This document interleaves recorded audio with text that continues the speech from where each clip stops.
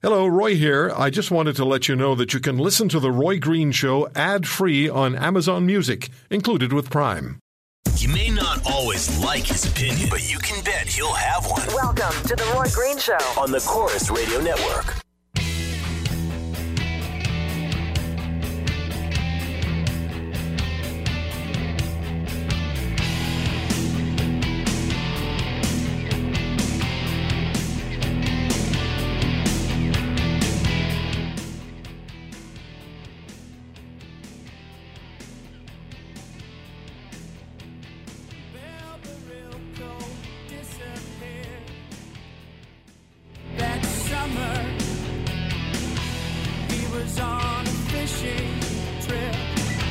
I don't look at this as profiting.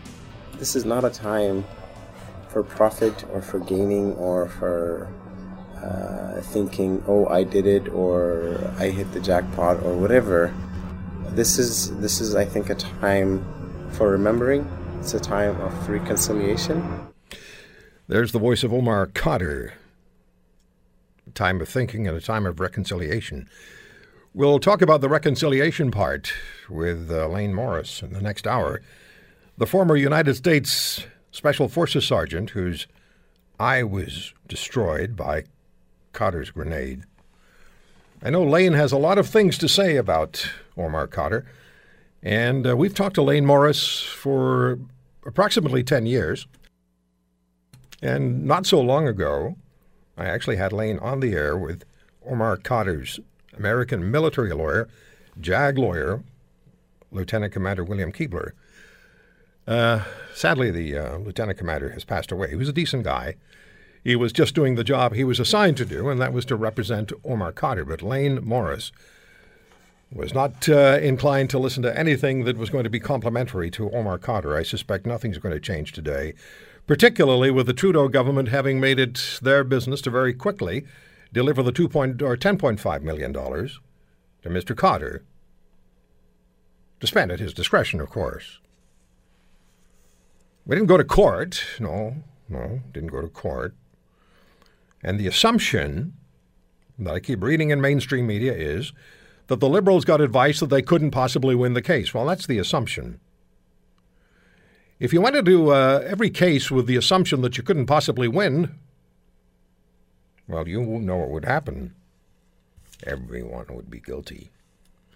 In this case, I suppose we're all guilty because Khadr gets the money. And I saw some tweets. I saw one by Maher Arar yesterday. Mr. Arar tweeted words to the effect that if you're opposed to the Omar Khadr settlement, then there's racism involved. No, there isn't. No, there isn't, Mr. Arar. It just doesn't seem right. In fact, it seems sleazy. Now, I've heard from so many listeners, Roy at RoyGreenshow.com, and on Twitter, at The Roy Green Show. Follow me there. And we'll talk a lot about the Khadr situation and the various governments involved and the decisions that are made. But I want to introduce you to a good friend of mine, and you've heard him many times on this program over the years. Scott New York is a former Alberta Crown prosecutor, also the former executive director of the Canadian Police Association and vice chair of the Ontario Office for Victims of Crime, the director of operations for Investigative Project on Terrorism in Washington, D.C., and Scott was a security policy advisor for the governments of Canada and Ontario. Scott, I know you've looked at the decisions by the Supreme Court and as much as we know about the decision that was made by the current government about turning over the $10.5 million to Khadr and then issuing an apology, a formal apology to Khadr. What are you getting out of all of this? What do you make of it? Well, I think the point that you made initially about essentially why it is that the Government of Canada lawyers just folded and never even tried to challenge the issues that would have had to have been proved so as to get some kind of compensation. And you're right, I went back and read the original decisions, and the basis, by the way, of the charter breach, the assumptive charter breach, is because of a January 2010 decision of the Supreme Court of Canada that reviewed the interactions of Canadian officials with Khadr while he was in Guantanamo Bay in 2003 and 2004. and that is I am quite sure what Public Safety Minister Ralph Goodale was getting at yesterday during the media conference on this, when he repeatedly made the point that this was not about what happened in Afghanistan, this is what happened in Guantanamo Bay.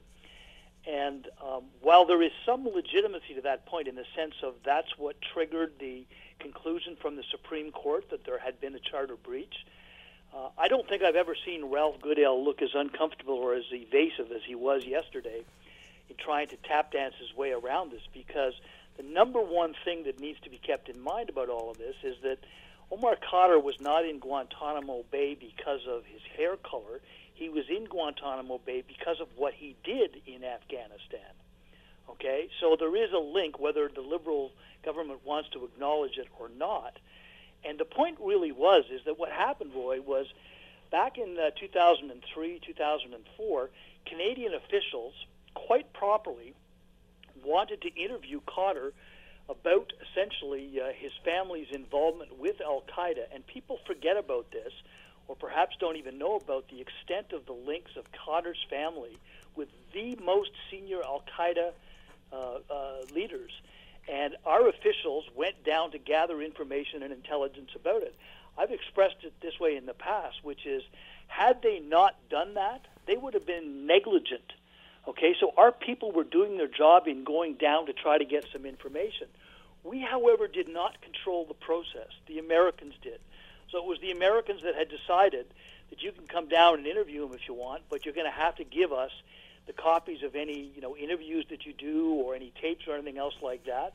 Although I got to tell you, I suspected and confirmed later, Roy, that they were taping everything anywhere in Guantanamo Bay. So basically, we gave the Americans what they already had. Okay, and that's relevant to a determination of the extent or the effect of any charter breach. They also, made it clear that he was not allowed to have counsel present when these interviews were taking place. They controlled the procedures out, and we had to agree to it to go down and do that. So in two times in 2003, Foreign Affairs and CSIS officers went down and interviewed him, and once, I believe it was in February of 2004, a Foreign Affairs official went down, and he was told in advance that they were going to engage in sleep deprivation of Khadr, basically waking him up every 3 or 4 hours to move him around, in the effort they thought it might, in effect, soften him up. When you read the notes, by the way, of the Canadian officials who were involved in the interviews, it had absolutely no impact on them whatsoever. But the Supreme Court decided that even though this was an American-controlled system, because of the general unfairness of it and their conclusion that it essentially, breached international protocols to which Canada had agreed, the conduct of the Canadian officers breached Khadr's rights under the Canadian Charter of Rights and Freedoms. That's what the ruling was in January of 2010, and that's the basis on which it is being put forward that, we had no chance to win this case. And I got to tell you, I think that's just nonsense. Well, I was about to ask you, if you were in charge, if it had been your decision to make, they filed a $20 million lawsuit against this country, would you have said, fine, see you in court? Yes. And let me just explain why. Because, in particular, the Supreme Court, when they made the ruling in 2010, the application had been brought by Khadr's lawyers, one set of his lawyers, and he's had many, many sets of lawyers who he repeatedly fires and then rehires. The application was brought to get the declaration that this was a violation of his charter rights. And, Roy, they actually sought a specific remedy, which, if you may recall, was to have the Supreme Court direct the government, which at that point was the Harper Conservative government, to direct the government to seek his repatriation. Well, the Supreme Court found that there had been a charter breach, okay, but they then refused to give the remedy that was sought in ordering the government to request repatriation. And instead they said, we will just state that there was a breach and it's up to the government to decide how it should remedy that. That is hugely relevant in terms of whether or not you're going to potentially win or lose at a case for compensation in the future. Yet it was seemingly just ignored by the current Liberal government in making this decision. No. And there's even more. That was in January of 2010. I've managed to get some of the documents. As you may remember, Cotter entered into his plea deal with the Americans in October of 2010. Okay, part of that deal was that he would receive an agreed-upon sentence that was of 8 years, and that he would serve 1 year in the United States, and thereafter he would be eligible to apply to be repatriated back to Canada. That's done pursuant to the International Transfer of Offenders Act, and Canada has to agree to it.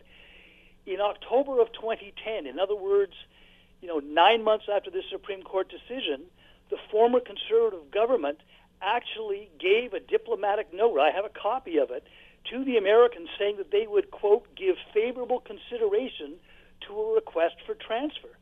So in other words, completely contrary to what was stated yesterday by the Liberal cabinet ministers at this media conference, in fact, it was the Conservative government that took the steps to repatriate and expedite Catter's return to Canada. And that's what actually took place.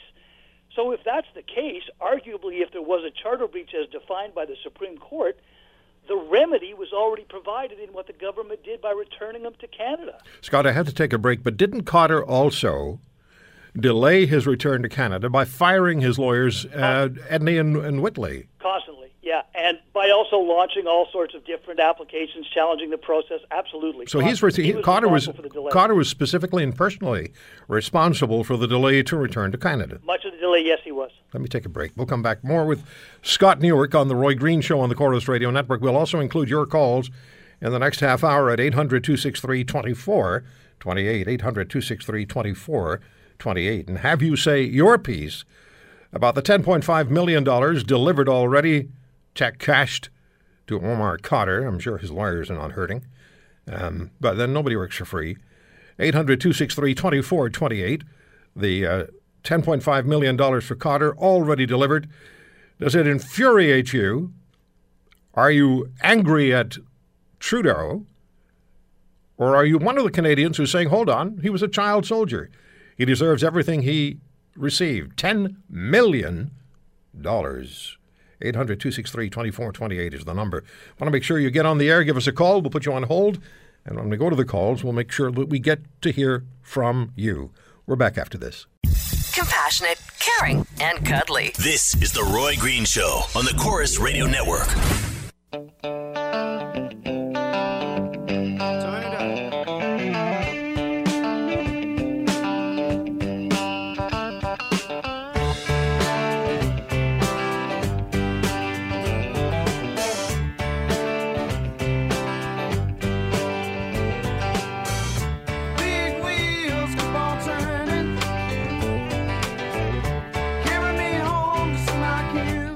It would take the average person earning $50,000 a year in this country to work 200 years to earn the gross $10 million that Cotter received. He actually received 10.5.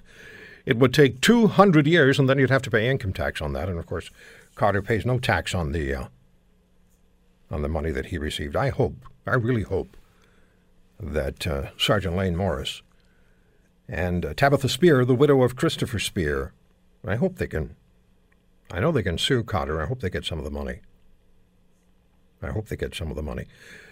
Scott Newark, former Crown Attorney in Alberta and former Executive Director of the Canadian Police Association, also former Policy Advisor to the Federal Minister for Public Safety, not the current minister.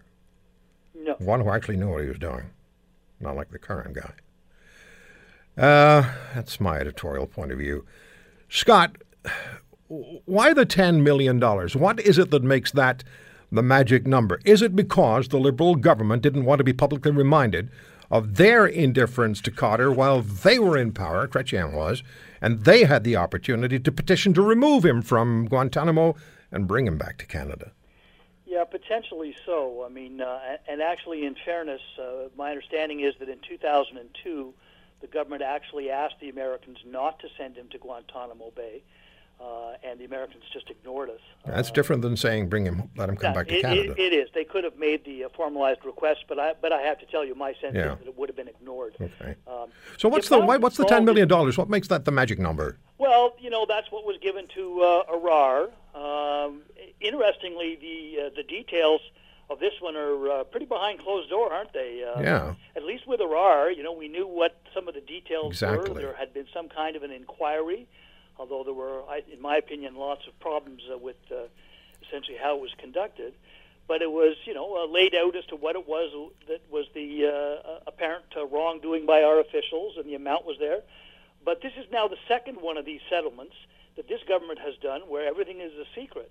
And I have to tell you about the amount of money, and I think you mentioned it just as you were going off the air before the break, and I have questions about this too.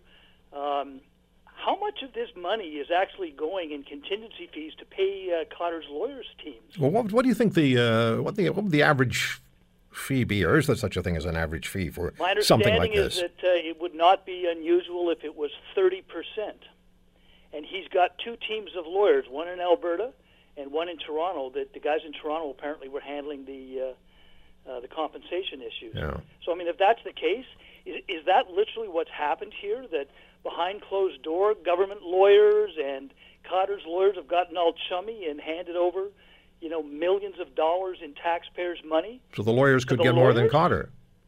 Yeah, I must admit, I hope somebody starts asking some questions about that. Yeah, me too. We even take a look in the public accounts. I saw a reporter asked Minister Goodale about that during the media conference. He really did look like a deer in the headlights of a very large truck, didn't he? Well, and he's normally, I think, very good in the sense of answering questions and being blunt about things. But not yesterday. What about Scott? Ask some questions about that. Scott, what about the argument that here Cotter was a child soldier? He was dragged off to Afghanistan by his father, who was a buddy of Osama bin Laden's, and you can't blame Cotter because he was a child soldier. I've seen that more than a few times. Well, let me be lawyerish first. As I understand it, according to the the terms of the international agreements, he did not meet the definition of a child soldier, because he was not under the age of 15, okay? But having said that, I don't think there is anybody who would seriously question the fact that, that he literally was somebody who was under the evil influence of his parents, who had inculcated him to this death cult of extremist Islam, and all of his brothers and sisters, and brought them over there. And I mean, one of the questions for me right from the get-go on this stuff, and I was one of the people that used to follow some of this stuff. I knew who Ahmad Cotter was, his father, before 9/11.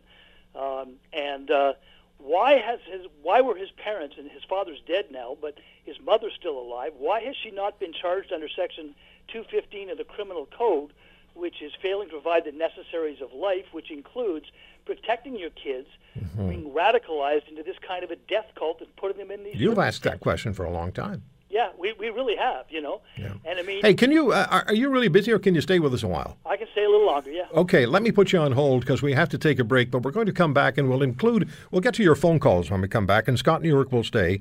He can answer a lot of questions from the legal perspective that I don't have the answers to, being a former Crown attorney and also a former advisor on terrorism matters and national security to Ottawa and federal government and to the Ontario government. My number is 1-800-263-2428.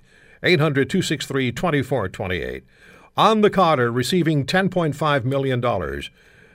What is your reaction? What's your response? What do you want to tell us about how you feel? 800-263-2428.